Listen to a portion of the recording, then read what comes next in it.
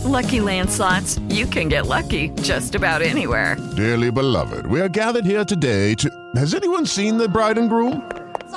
Sorry, we're here. We were getting lucky in the limo and we lost track of time.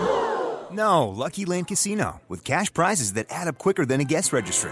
In that case, I pronounce you lucky. Play for free at LuckyLandSlots.com. Daily bonuses are waiting. No purchase necessary. Void where prohibited by law. 18 plus. Terms and conditions apply. See website for details. You ready? I was born ready.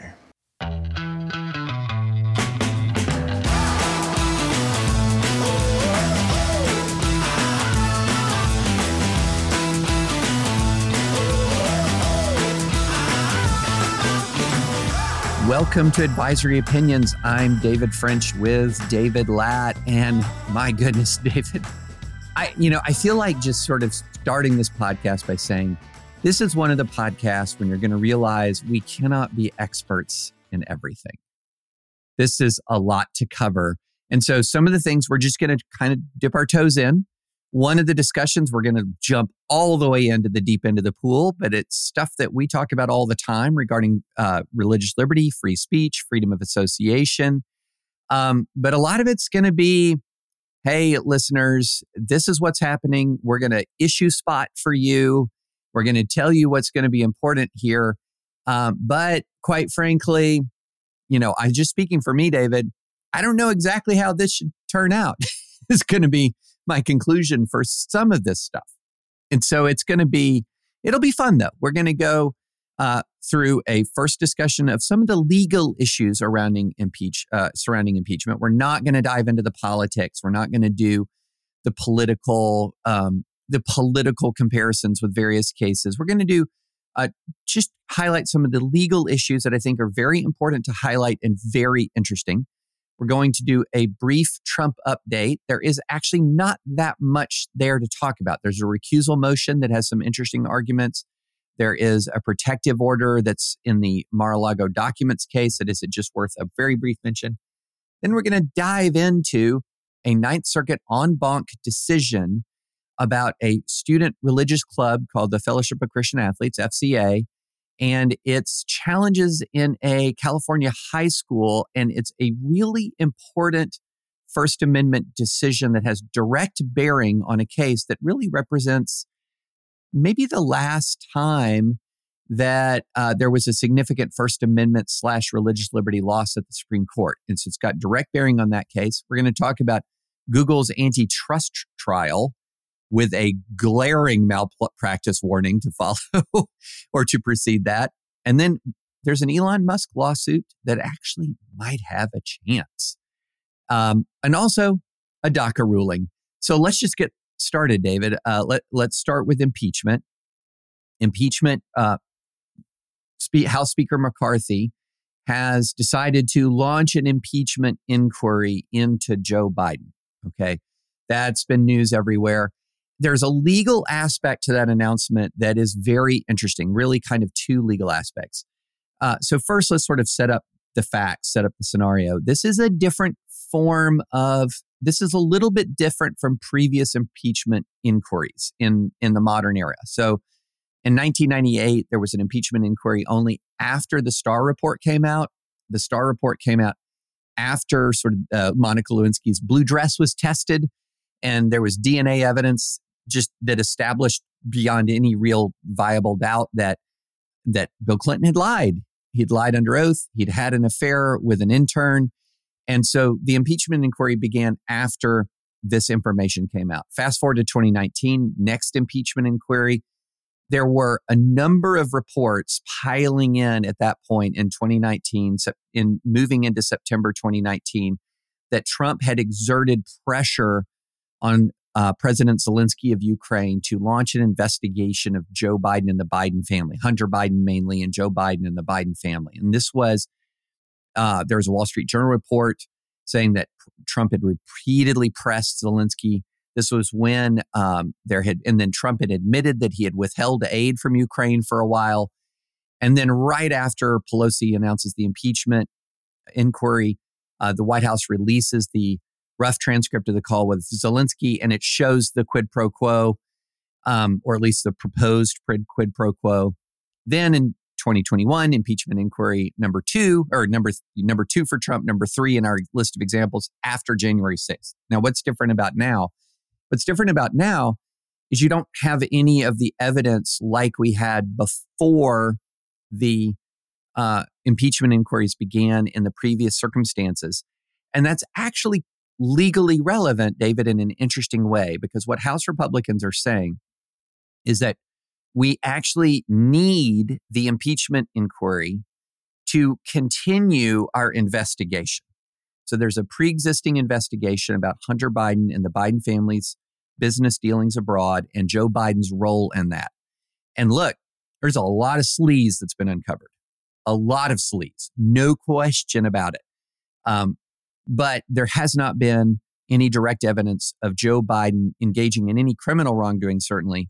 And there hasn't been any direct evidence that Joe Biden has profited from his family's dealings overseas. There has been evidence that Joe Biden has lied about the nature of Hunter Biden's business dealings, but there's not evidence that he has received benefit from them. And so the House argument is, and David, very interested in your response to this, essentially like to continue our investigation diligently, we have to kind of re-hat it. We have to move it from sort of legislative oversight or legislative style inquiries, which give us a certain degree of subpoena power, to an impeachment inquiry, which gives us a greater degree of subpoena power. And then now we'll be able to reach documents and reach evidence that we were not able to reach before. So this is a necessary move, they would argue, to allow us to have the legal authority to gain additional information. And that's sort of the basis for it. It's not that they have discovered the blue dress or that there's the rough transcript of the call or that there's the January 6th riot. It's that stuff might be out there. And the only way we can discover it is through an impeachment inquiry, is essentially their argument that the impeachment inquiry is necessary to even see if there is anything impeachable. Your reactions to that? Well, it's interesting. I guess there are analogies to other areas of law where you have to make some kind of threshold showing before you're entitled to delve more deeply into something, whether you have to show probable cause to get a search warrant, whether in civil litigation you have to plead enough to get discovery. And I think the point you made in your recent Times column, with which I largely agree, is this is a lot like what lawyers would call a fishing expedition.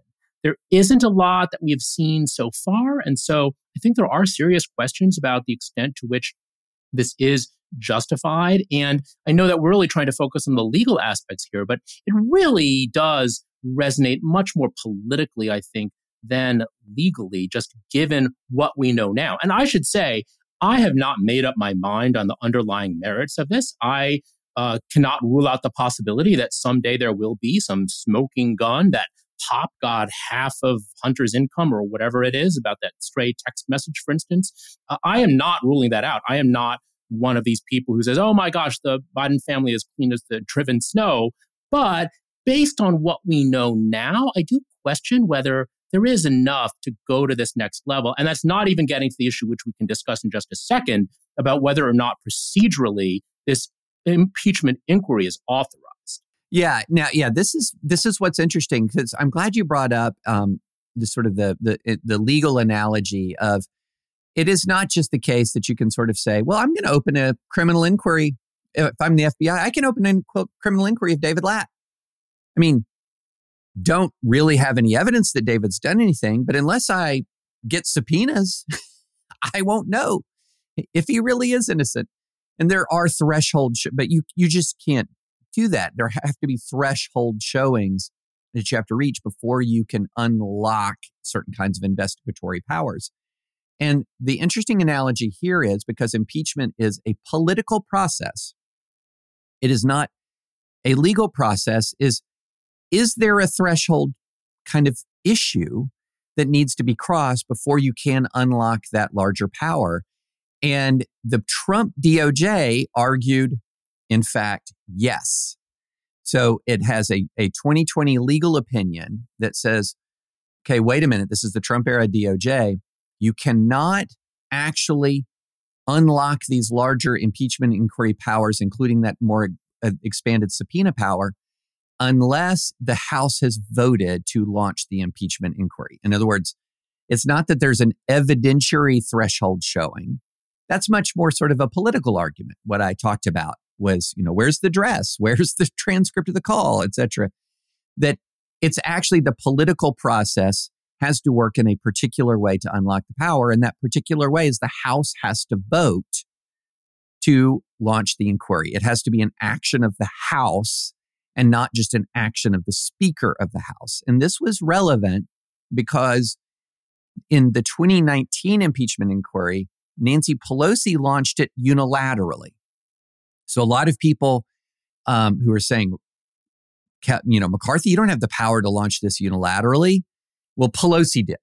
Okay, so on September 24th, she launched the impeachment inquiry unilaterally. But in October, the next month, the full House voted on it. But there was a period of time, there were weeks where the House was exercising its impeachment inquiry, was engaging in its impeachment inquiry without the larger House voting. And so what the Trump DOJ said is, as a matter of law, you cannot unlock this expanded power without a House vote. I'm very persuaded by that opinion. I have to say, David, I'm very persuaded by that opinion because if you're looking at the language, the Constitution vests the sole power of impeachment in the House of Representatives. And this is what the Trump DOJ said. For precisely that reason, the House itself must authorize an impeachment inquiry, as it has done in virtually every prior impeachment investigation in our nation's history, including everyone involving a president. So the argument there was, wait a minute, these subpoenas issued under the impeachment inquiry prior to the vote or without a vote, are they enforceable? Are they enforceable? And that's going to be a key question unless McCarthy goes to the full House. And right now, the informed speculation is that he doesn't have the votes. So the real question is, does his unilateral announcement unlock the power that he thinks it unlocks? Did you find it persuasive? I agree. I think that the Office of Legal Counsel opinion, 54 pages long, very thorough, by Steve Engel, who was then the head of the OLC. Fun fact, he was actually my law school roommate. But anyway, I think the opinion is very thorough and detailed. And it's, again, one of these classic situations of what's good for the goose is good for the gander. Back then, Engel's opinion was giving an advantage to the Trump administration. So I think some people on the left criticized it then. Oh, OLC, Trump DOJ, just trying to protect their guy. But now the shoe is on the other foot. And now the analysis of this opinion would actually be beneficial to the Democrats in saying that we need some actual authorization by the full House. So just a quote from the opinion, here's the key language, quote, "The House of Representatives must expressly authorize a committee to conduct an impeachment investigation and to use compulsory process in that investigation before the committee may compel the production of documents or testimony in support of the House's power of impeachment." So that, close quote. So the House of Representatives, the whole body, must authorize this inquiry. It can't just be done by Speaker Pelosi or Speaker McCarthy. So I think that really is the issue. Now, look, it is the Office of Legal Counsel, which is part of the executive branch and typically is presiding over these intra-executive branch disputes. So maybe the House Speaker can basically say, you're not the boss of me. It is not like a court in that way. Courts sometimes agree with OLC and sometimes don't. But it's just a very interesting question. And it's much more, I think, a classic advisory opinions listener question to delve into that 54-page DOJ opinion rather than to muse about, well, people who live in districts that were carried by the president but are represented by a Republican, maybe those representatives don't want to, make the political calculus of voting for impeachment. This issue is much more AO wheelhouse. Yeah, and this issue, I think, in all likelihood, may well take center stage sooner rather than later, because basically what if I'm advising the Biden administration and, McCarthy directs these various House committees to launch an impeachment inquiry, and then in comes the subpoenas, what I'm going to say is, nope, you don't have to answer. You don't have to answer because the full House hasn't voted. And so then McCarthy's going to have a choice to make. Is he going to have to try to go to the full House and get the vote? Under which circumstances, I would say, look, this is the constitutional power of House of Representatives. You might think it's unfair. You might think it's a fishing expedition. You might think this is an escalation of political combat. You can think all of those things. Those are political arguments. As a matter of constitutional law, once the House exercises this authority reserved to itself by the Constitution, you're going to have to fork over all this stuff, as unfair as you think it might be. But they're going to say, hey, where's the vote?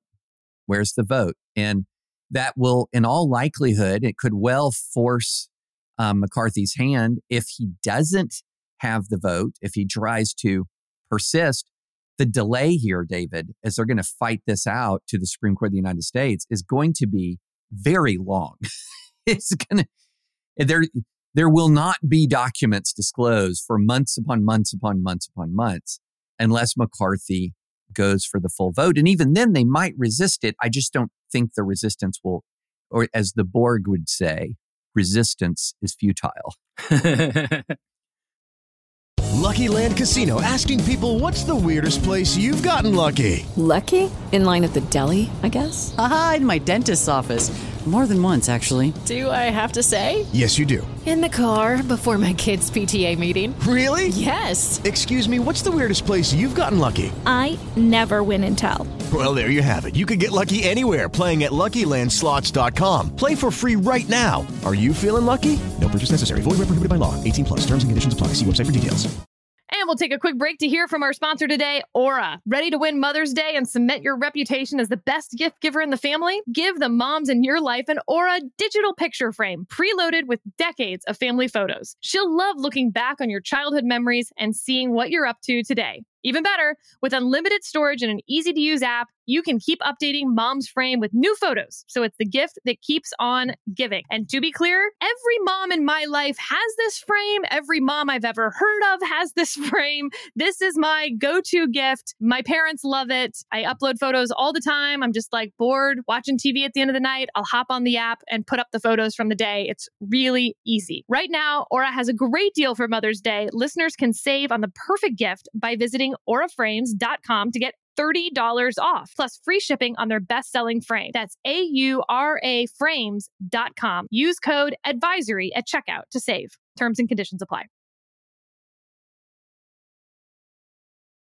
Now we also, so that's the Biden impeachment.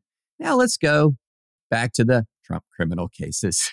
And we'll just hit this briefly, but I mainly am very interested, David, in your position on the Trump recusal motion. So Donald Trump has filed a motion to recuse the judge in his federal January 6th case. And essentially saying the judge is not unbiased, that the judge has demonstrated disqualifying bias in the case.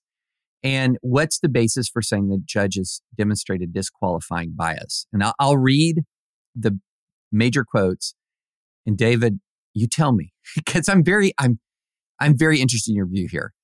Okay, so in October 2022, in a different January 6th related case, Judge Chutkan said this about January 6th. This was nothing less than an attempt to violently overthrow the government, the legally, lawfully, peacefully elected government, by individuals who are mad that their guy lost. I see the videotapes. I see the footage of the flags and the signs that people were carrying and the hats they were wearing and the garb and the people who mobbed the Capitol that were there in fealty and loyalty to one man, not to the Constitution, of which most people who come before me seem woefully ignorant, not to the ideals of this country, and not to the principles of democracy. It's a blind loyalty to one person who, by the way, remains free to this day. And here's quote number 2. This is about a different defendant. He went to the Capitol because, despite election results which were clear-cut, despite the fact that multiple court challenges all over the country had rejected every single one of the challenges to the election, Mr. Palmer didn't like the result. He didn't like the result, and he didn't want the transition of power to take place because his guy lost. And it is true, Mr. Palmer. You have made a very good point, one that has been made before, that the people who exhorted you and encouraged you and rallied you to go and take action and to fight have not been charged. That is not this court's position. I don't charge anybody. I don't negotiate plea offers. I don't make charging decisions. I sentence people who have pled guilty or have been convicted. The issue of who has or has not been charged is not before me. I don't have any influence on that. I have my opinions, but they are not relevant. So you have a point that the people who may be the people who planned this and funded it and encouraged it haven't been charged, but that's not a reason for you to get a lower sentence. Thoughts? So I do not think that under current standards for recusal, which are fairly demanding, these comments, which, look, I admit I wish she hadn't made, but I don't think these comments cross the line. The comment about that person being free to this day is simply a statement of fact. It is the statement of fact that the man who was animating this attack on the Capitol was not charged or imprisoned or anything. That's just a statement of fact.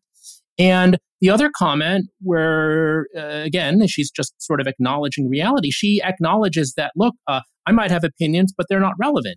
And they're all on pretty much every issue. Judges have personal opinions just like you and I have personal opinions. But she is acknowledging, she is recognizing that her opinions are not relevant. And again, this is not dispositive to the inquiry, but there are interesting articles in the Times and the Washington Post where they show that many other judges in the district court for the District of Columbia have made similar comments, which, while not directly impugning Trump, are commenting on circumstances surrounding January 6th in ways that are similar to what we have here.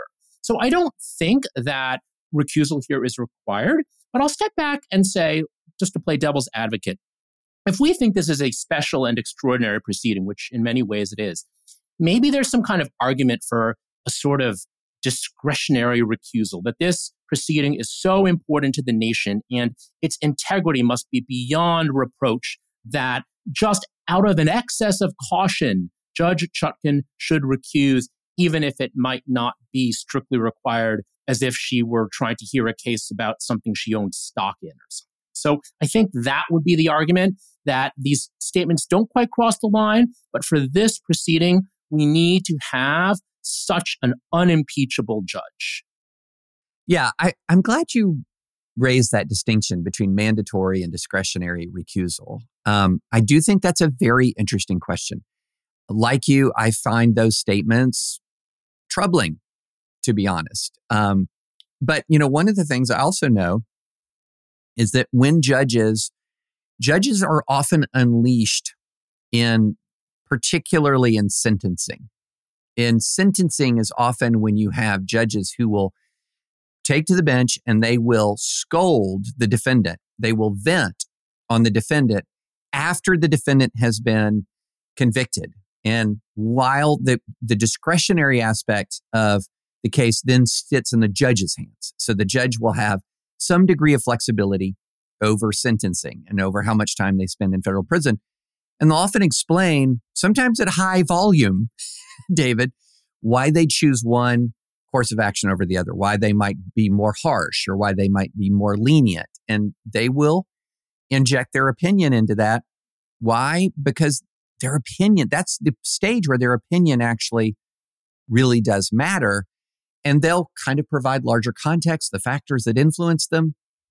And so to just give you some flavor of some of these other judges. Judge Mehta, District Judge Amit Mehta, apologies if I did not pronounce that correctly, said one rioter was a pawn in a game that's played and directed by people who should know better.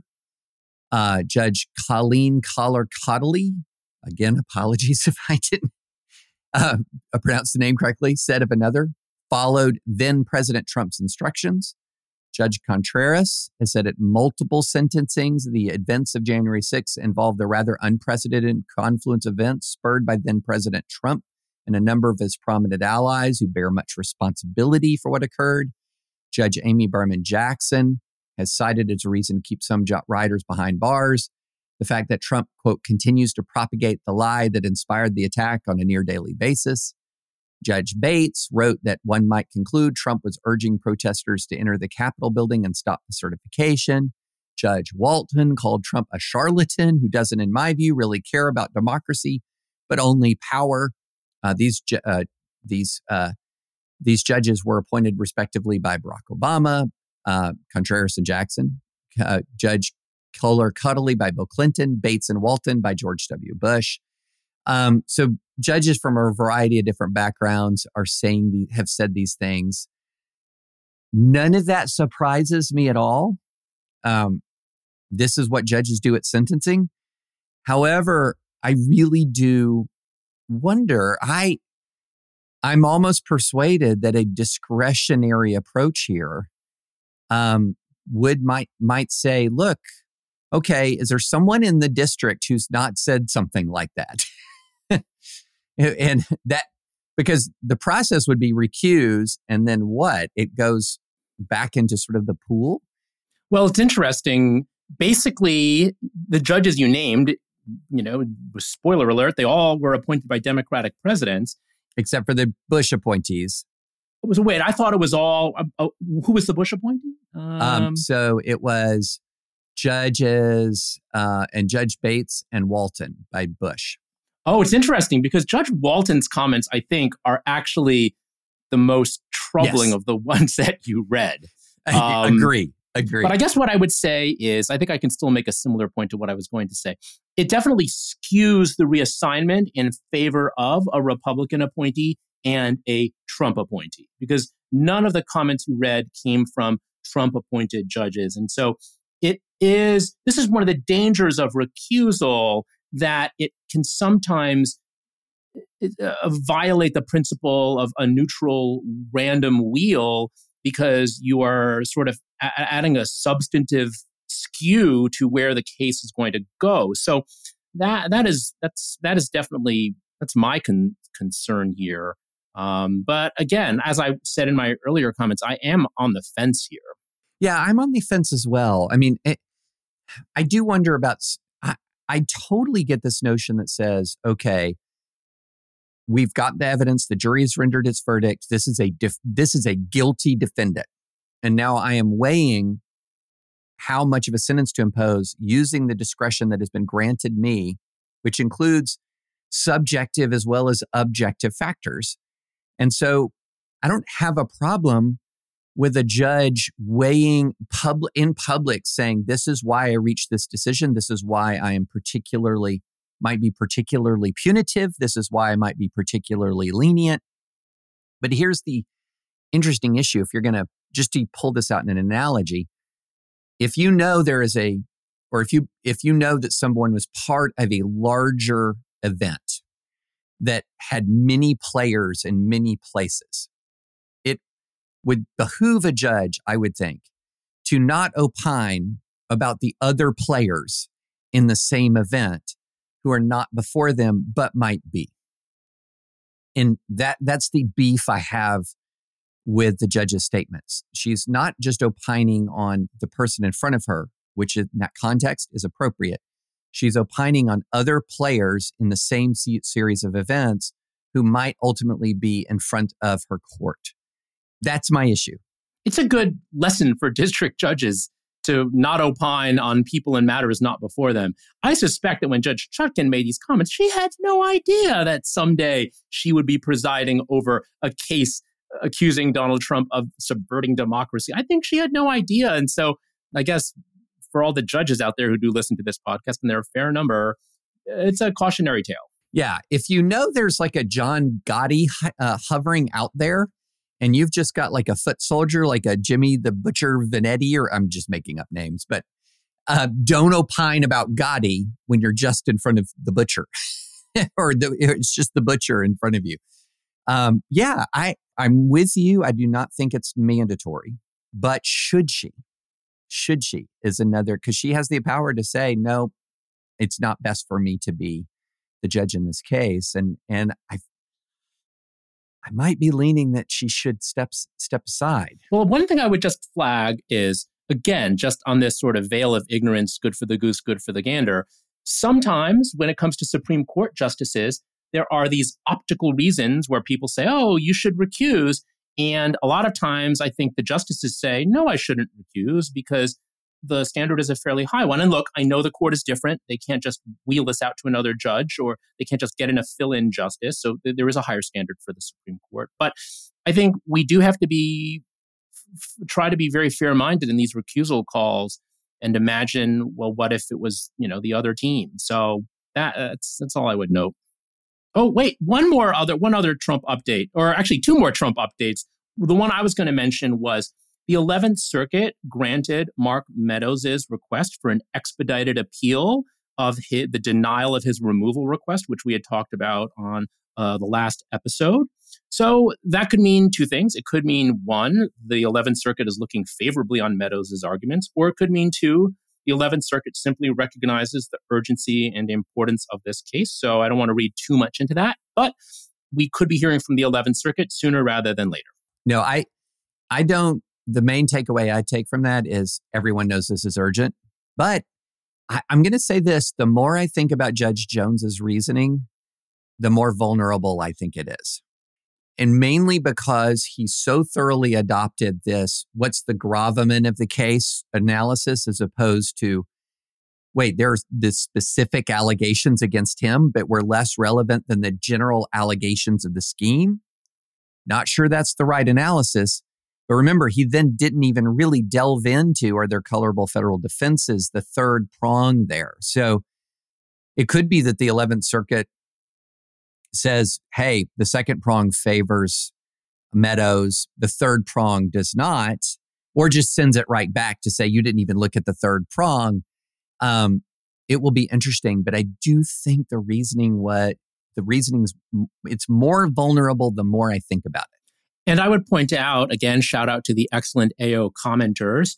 There is one commenter I've been having a back and forth on, and I think I'm kind of won over to his or her view that the second factor may cut in favor of Meadows, because when you look at the other under color of case law and analogs to other areas, it's not supposed to be a demanding standard. I think that there is a decent argument that the colorable federal defense prong is not satisfied by Meadows. But under color of, just in terms of your office, it's not supposed to be a high standard. So what I would suggest or raise the possibility of is, if the 11th Circuit reverses here, I wonder, just in the interests of judicial efficiency, given the urgency of this super high-profile case, whether they just go to the third prong themselves. Because one thing that's a little unusual here is, in terms of these interlocutory appeals, we have an evidentiary record. We had a hearing where Meadows testified at length about the situation. And so I could see the 11th Circuit saying, look, just in the interests of efficiency, we are going to either decide that issue, or we're going to put so much language in this opinion that it will be glaringly obvious to Judge Jones how he should resolve prong 3. And I don't know which way they would go on that, but I just think that this is a preliminary issue about which court this is supposed to be in, state court, Fulton County Court,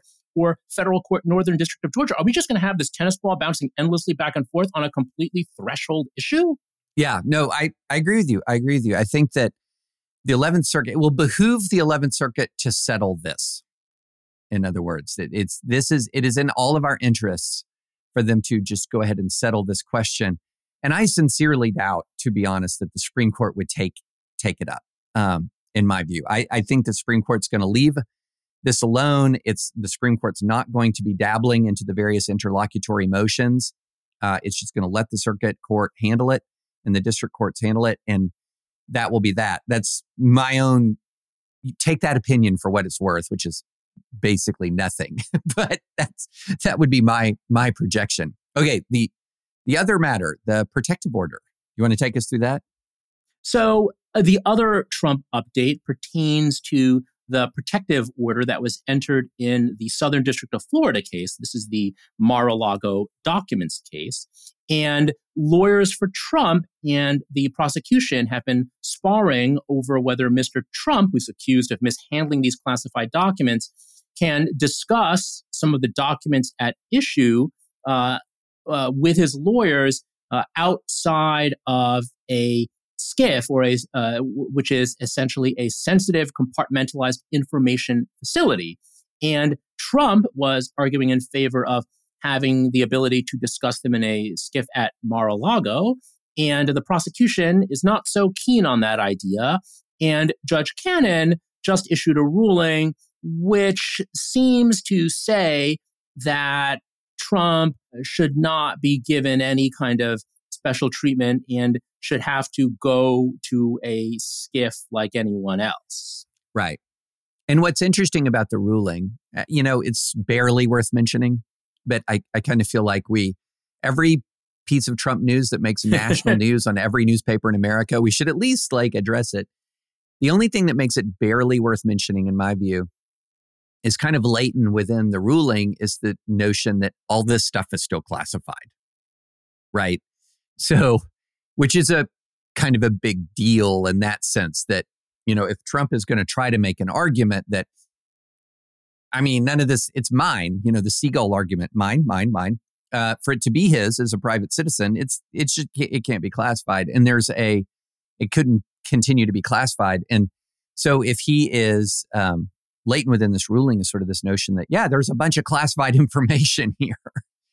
So, but take it for what it's worth. It's just a very, very, very, very small element of this case that we will immediately forget in probably 2 to 3 weeks. But again, if we're going to engage in all the Trump tea leaf reading that we do, it does suggest that Judge Cannon is not total MAGA judge in the sense that this was an issue that was disputed. And she could easily have said that Trump should be allowed to reestablish or set up once again his SCIF at Mar-a-Lago. And she didn't do that. So that's noteworthy. And let me just say this. I think Judge Cannon's orders in the Mar-a-Lago search were close to Bonkerstown. She got on the border of Bonkerstown. And then the Court of Appeals absolutely shut the door on that. And if you're a district judge and you've been in a very, very, very high profile case and you've had the Court of Appeals absolutely, in polite judicial language, sort of obliterate your reasoning, virtually every district court judge in that circumstance is going to then be extra careful that that they're not going to drive near Bonkerstown anymore. Because, look, district judges care about their reputation. They care about their future. A lot of district judges walk into the district courthouse not necessarily thinking this is my final career destination. They've got an eye somewhere else. And it would be really hard to climb that ladder, that judicial ladder, if you have been obliterated by the Court of Appeals, including by judges appointed by Trump. And so I am not as concerned as some people are that Judge Cannon is just going to sort of go rogue here. I think that initial rebuke by the Court of Appeals, if she is even in the realm of a normal district court judge, regardless of party, that's going to make an impact and that will shape her thinking going forward. All right, FCA? Yes. Okay. So we might not get to everything because we're more than 30 minutes in and we haven't even gotten to this FCA case. All right. So there was a fascinating decision. And when I say fascinating, I'm unlocking, David, a lot of my own legal career history here. Out of the Ninth Circuit on an issue that was honestly one of the most prominent First Amendment higher ed education issues in the nation 15 years ago. So if you're going to rewind the clock 15 years, I would say that one of the biggest issues that I face in my career, going back to FIRE days as president of FIRE, even going back before then, when I was the first member of the FIRE legal network, to when I ran the ADF Center for Academic Freedom, was the clash between free speech and non-discrimination laws. And specifically, the clash between religious student groups' ability to have leaders who didn't just subscribe to a statement of faith, but a code of conduct sort of in line with traditional Orthodox Christianity on sexuality that would say the sexual activity is reserved for a relationship between a man and a woman. Or Some of them, it was even broader because they would say you have to agree with the statement of faith and the code of conduct. And the statement of faith said, you have to believe. It's a classic Christian, like Apostles' Creed kind of statement of faith. And people complained against these groups on two grounds. One, that's discrimination on the basis of sexual orientation. The other one was that's discrimination on the basis of religion, which that latter point never really landed because, of course, a religious student group is going to have religious criteria. And so that was always sort of the weaker of the argument. So it'd be about like saying, we're not going to allow college Republicans to exist on this campus because they discriminate on the basis of political status. Well, of course they do, right? The harder issue was always the other prong, which was a sexual orientation non-discrimination provision colliding with a religiously motivated code of conduct. And how would that play? And there were sort of two thrusts of cases. One line of cases was essentially, look, this was the combat between the non-discrimination clause and free speech and freedom of association and religious free exercise. And in general, as a general matter, as it all shook out, the religious student groups tended to win those cases because the non-discrimination clause in some parts was, it only listed specific criteria. So other forms of discrimination were okay, and this form of discrimination was not. And so essentially what courts were saying was, wait a minute, you're allowing some groups to discriminate on some bases and not allowing other groups to discriminate on other bases. And sometimes it was arbitrary. What's a recognized student organization versus another kind of student organization? And it got very messy. And these cases, by and large, were resolved in favor of the Christian student groups. Okay. Then there was an innovation in another case. This was CLS versus Hastings, a Supreme Court case, where what the UC Hastings College of Law said was, wait a minute, it's not really a conflict between a non-discrimination clause and freedom of association. We're going to say that every student has to be eligible for leadership and membership in every student organization. So it wasn't so much a non-discrimination clause as a all-comers policy. And in that case, the CLS entered into a stipulation that the all-comers policy was applicable and that it wasn't viewpoint discriminatory. So therefore, that case was fought over the all-comers policy. And in a 5-4 decision, the Supreme Court ruled against Christian Legal Society in this very specific case of an all-comers policy conflicting with CLS's religious tests. This was, quite frankly, David, the last significant religious free exercise / free speech loss for religious plaintiffs before the Supreme Court of the United States. And it was more than a decade ago. But the cases had almost no resonance across the country. Why? Because all-comers policies are actually almost impossible to enact truly. Because what would an all-comers policy mean? Well, you can't have men's intramural sports. You can't have women's intramural sports. You can't have fraternities. You can't have sororities. You can't have a men's glee club or a women's a cappella group. You can't have. And so as just a practical matter, an all-comers policy just doesn't work. Okay. So let's fast forward, and I'm going to stop filibustering here in a minute.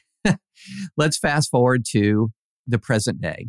And Fellowship of Christian Athletes had long had a chapter in a high school in the San Jose Unified School District. And this chapter required that student leaders affirm a statement of faith, which includes the belief that sexual relations should be between the confines of marriage between a man and a woman. A teacher finds out about the statement of faith after this chapter has been there forever and launches an absolute crusade against this group. Like just an absolute crusade. So here's his teacher. And Peter Glasser, he gets copies of the Statement of Faith and Sexual Purity Statement from other students. He says the statements contain objectionable moral stances on marriage and sexuality, that he had to react right away to the viewpoints because any delay in his response could have been interpreted as agreement or even worse, apathy. So before his first period, he posted the statements on his whiteboard with a note: "I am deeply saddened that a club on Pioneer's campus asks its members to affirm these statements. How do you feel?" And that launches this really intense attack on this club, and includes, and Glasser puts in an email, "We move right to the question of whether FCA's views need to be barred from a public high school campus."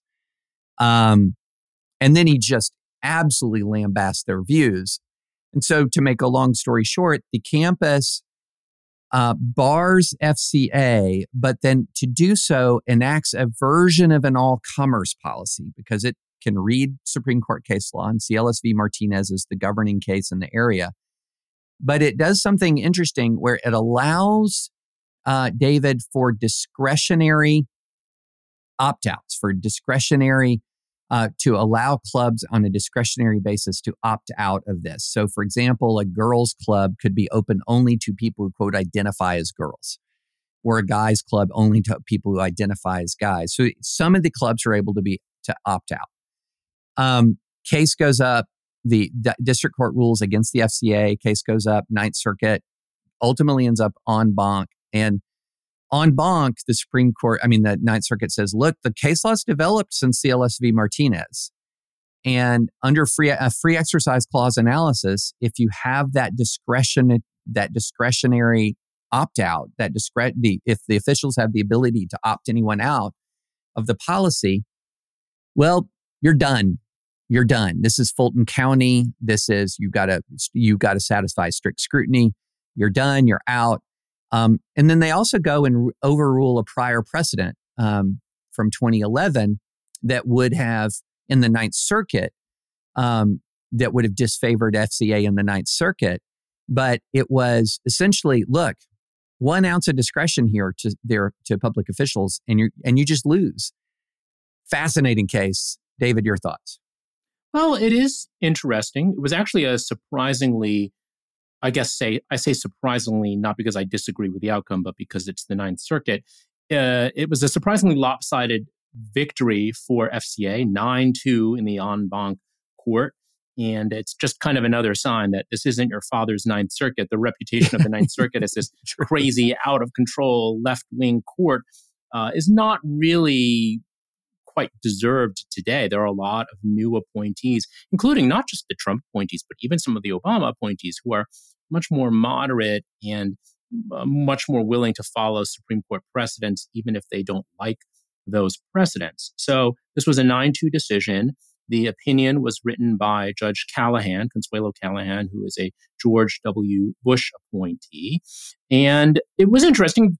FCA did have a very good draw because the Ninth Circuit has this modified en banc procedure. It's such a large court, almost 30 judges. They don't sit en banc with all 30 of them. They randomly draw 11 of them. And so this was a very good draw because out of these 11 judges, the chief judge always sits. Out of the 10 judges who were picked randomly, 9 out of the 10 were Republican appointees. So that is interesting. But turning to the doctrine, Judge Callahan distilled recent Supreme Court rulings into 3 requirements. The first one you talked about already, that a purportedly neutral, generally applicable policy cannot have a mechanism for these individualized exemptions, which can definitely be abused. Second, she said the government cannot treat comparable secular activity more favorably than religious exercise because there was evidence here that some non-religious clubs were getting passes and FCA was not. And that's the principle we saw a million times during COVID, where officials were shutting down religious gatherings and churches, but were allowing casinos and things like that. And then third, the government may not act in a manner hostile to religious beliefs or inconsistent with the free exercise clause's bar on even subtle departures from neutrality. And that is the core classic formulation that even people who don't love religious liberty would have to go along with. You can't target religious beliefs, which is even what that older Ninth Circuit precedent that they overruled would admit is the law. Step into the world of power, loyalty, and luck. I'm gonna make him an offer he can't refuse. With family, cannolis, and spins mean everything. Now, you wanna get mixed up in the family business. Introducing The Godfather at ChumbaCasino.com. Test your luck in the shadowy world of The Godfather slot. Someday, I will call upon you to do a service for me. Play The Godfather, now at ChumbaCasino.com. Welcome to the family. No purchase necessary. VGW Group. Void where prohibited by law. 18+. Terms and conditions apply. Hey guys, it is Ryan. I'm not sure if you know this about me, but I'm a bit of a fun fanatic when I can. I like to work, but I like fun too. It's a thing. And now the truth is out there. I can tell you about my favorite place to have fun. Chumba Casino. They have hundreds of social casino style games to choose from with new games released each week. You can play for free anytime, anywhere. And each day brings a new chance to collect daily bonuses. So join me in the fun. Sign up now at ChumbaCasino.com. No purchase necessary. VGW Group. Void where prohibited by law. See terms and conditions. 18+. I'm not surprised by the outcome of this case, given the facts, given Fulton County, given the development of precedents since CLS v. Martinez, which is essentially it's about as close to, I'm going to officially declare it zombie precedent. It basically now stands for the proposition that if you have an all-comers policy and the plaintiff has stipulated away some of their best arguments, then you're going to lose. And that's not a real-world situation anymore. And so I think CLS v. Martinez is really a very limited case at this point. But I think this is a good opportunity to talk about a larger issue. And this is something that I think we're reaching, and I'm really curious on your thoughts on this. I think we're reaching a resolution to a question that goes back almost a quarter century now, and that is, what's the interaction between non-discrimination policy and the First Amendment? I think we're getting here's my theory. I'm going to share with you my theory, David, and you tell me if you think I'm all wet. Okay, my theory is that essentially what the court has done is it has reached the, quote, fairness for all compromise judicially. So what is fairness for all? So if you go back in the history of this debate, there was it's also known as the Utah Compromise. So there was a legislative compromise that came out of the Utah legislature years and years ago that was essentially saying, look, when non-discrimination policies touch on things like commercial activity and employment and your ability to get a job in the economy and all of these things where where non-discrimination law has traditionally reigned, we're going to add sexual orientation to race and sex, etc. But we're going to carve out a zone of free exercise for religious institutions, religious organizations. And so that was called the Fairness for All Compromise. You're essentially, hey, in the commercial world of commercial activity, this non-discrimination policy rules. In the world of like religious expression and religious organizations, your religious expression and your religious doctrines are going to win the day. And that was and experts in this will listen and say, you're oversimplifying, but just bear with me. I know I'm oversimplifying. But isn't that where we've largely landed? Isn't that where the Supreme Court has largely landed? So if you are part of a religious institution, whether it's like the Catholic Charities or a religious student group, a religious organization, then the combination of ministerial exemptions, free exercise, etc., has really created a hands-off edict order to state authorities. But if you're in a secular commercial organization, good luck raising a First Amendment objection to non-discrimination policy unless you can tie that to specific expression.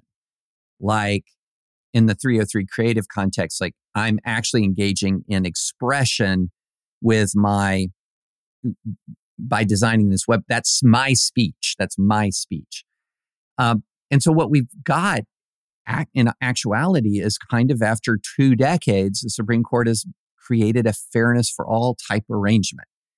That's kind of how I see it, but I'm very curious how you see it, David.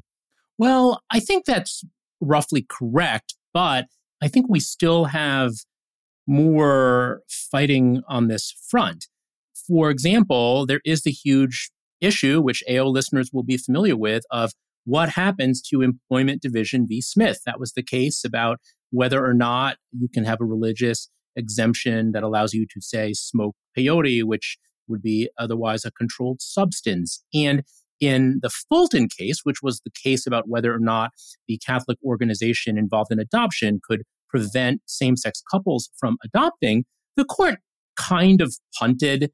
They actually had to do with exemptions, but they didn't really decide the big issue here in terms of that huge clash between non-discrimination laws, especially as applied to same-sex individuals and couples, versus the First Amendment. They kind of ducked that issue, and I think we still are waiting for the court to tackle that issue. And this conflict between non-discrimination and the First Amendment is explicitly acknowledged by Judge Callahan's opinion. The first line of her opinion is, anti-discrimination laws undeniably serve valuable interests rooted in equality, justice, and fairness. But then she talks about how in a pluralistic society, she talks about how these laws foster worthy goals, but she says the Constitution also protects the right for minorities and majorities alike to hold certain views and to associate with people who share their same values. And she talks about how often anti-discrimination laws and protections of the Constitution work in tandem, but sometimes they regrettably clash. And this is a situation where they regrettably clash. And this was a similar point that was made by Judge Ken Lee, who was on the 3-judge panel that first heard this case, which also, interestingly enough, ruled in favor of FCA. So this was a case where the court went en banc and it actually wound up the same way, I guess, just because of luck of the draw. Presumably it went en banc because a majority of judges actually disagreed with the panel opinion, but here they ended up agreeing with the panel opinion. The other observation I would just make is it is interesting. I think a lot of the cases you were mentioning, David, they're all First Amendment cases, but some of them are free exercise cases. Some of them are free speech cases. 303 Creative, for example, about the website designer, that was a free speech case. Just to be clear analytically, this case, FCA, the Ninth Circuit case, is a free exercise case. There were some judges on the panel who would have preferred to resolve it on the speech grounds, but this en banc majority resolved it on the religious grounds. Yeah. And what's interesting to me about this, David, because if you look at Fulton County, it appeared that there might have been a majority for overruling Smith. And then there wasn't, because there's some speculation that, I believe it's the Alito concurrence was supposed to be a majority opinion. And then you had sort of the Barrett and Kavanaugh saying, we're not going to get rid of Employment Division v. Smith because we really don't know what should replace it. And so but the bottom line is it left Employment Division v. Smith hanging by a thread. But that doesn't mean that we don't have any idea of how the court would rule. Again, if precedent, because precedent still does matter, it's not as if we're left with no idea how the court would rule. Even if Employment Division v. Smith was overturned when there's a conflict between an asserted free speech or free exercise interest and non-discrimination policies in the commercial context. And why is that? Because there's a case called Newman v. Piggy Park from the civil rights era, where a barbecue restaurant owner, asserted that they had a free exercise right to exclude Black customers. And the Supreme Court, and this really important to note this, in the pre-Smith era, when there was a heightened scrutiny, there was strict scrutiny applied to alleged violations of free exercise. In the pre-Smith era, said, sorry, I believe the phrase was called the free exercise argument to get out of a non-discrimination policy applying to customers, called it patently frivolous.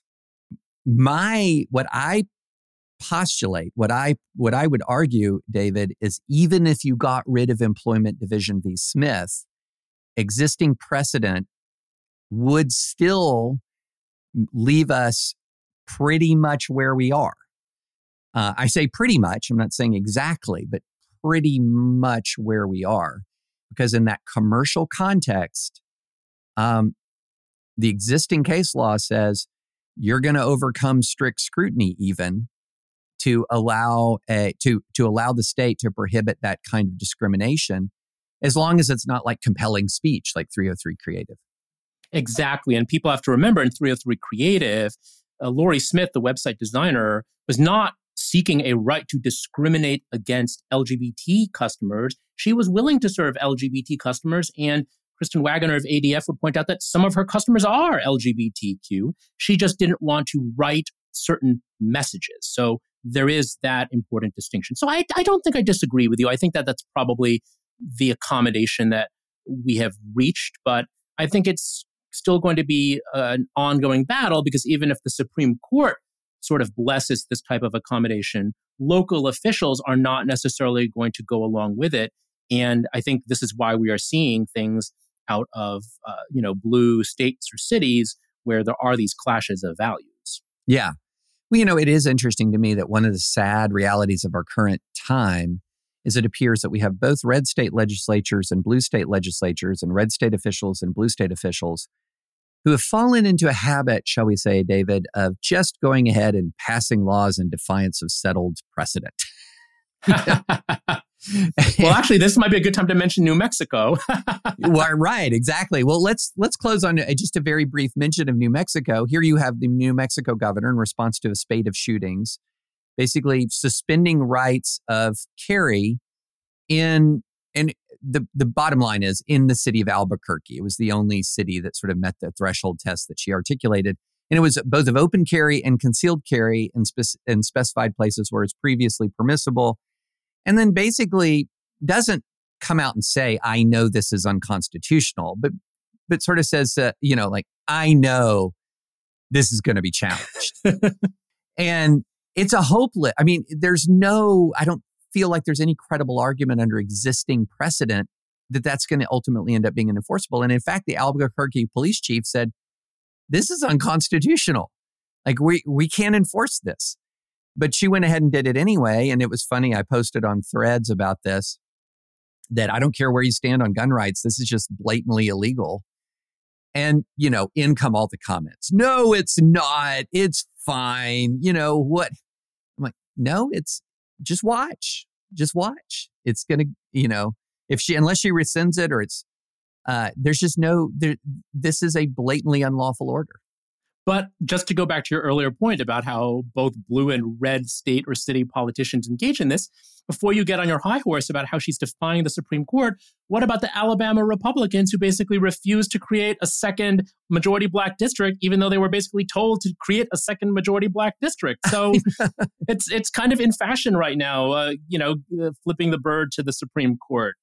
Well, the Stop Woke Act, right? I mean, yeah. It's like, yeah, oh, heck yeah, we can regulate the speech of college professors and private corporations. Let's go. And, and it is so funny to me to watch some of these conservative commentators who are saying, this governor, that's impeachable. Like I'm thinking, okay, what about Ron DeSantis, guys? And then here comes Gavin Newsom galloping in saying, Ron DeSantis has, look at how much he tramples the rights of dissenters. I'm like, Gavin Newsom, take care of your own house, man. He's too busy hanging out at the French Laundry. Yeah, I know. The list of unconstitutional actions from the California legislature of the past several years, pretty long, and it's actually resulted in some major losses at the Supreme Court. So physician, heal thyself. It's a mess. It's a mess. Well, sadly, we don't have time for the other topics. Including California, actually. Exactly, including California. But we will be back next week on Tuesday, and we won't forget these other topics. And no doubt more stuff will happen. So thank you, as always, for listening. Thank you especially for participating in the comments. As you see, David, you're a champ on responding comments. It's amazing. I try. Yeah, David's fantastic in responding. I dive in and out, but we really appreciate your comments. I read them. I find a lot of them. You can actually learn something reading our comments, and I don't say that lightly. You can learn something reading our comments. So thank you for listening, and we will be back next week.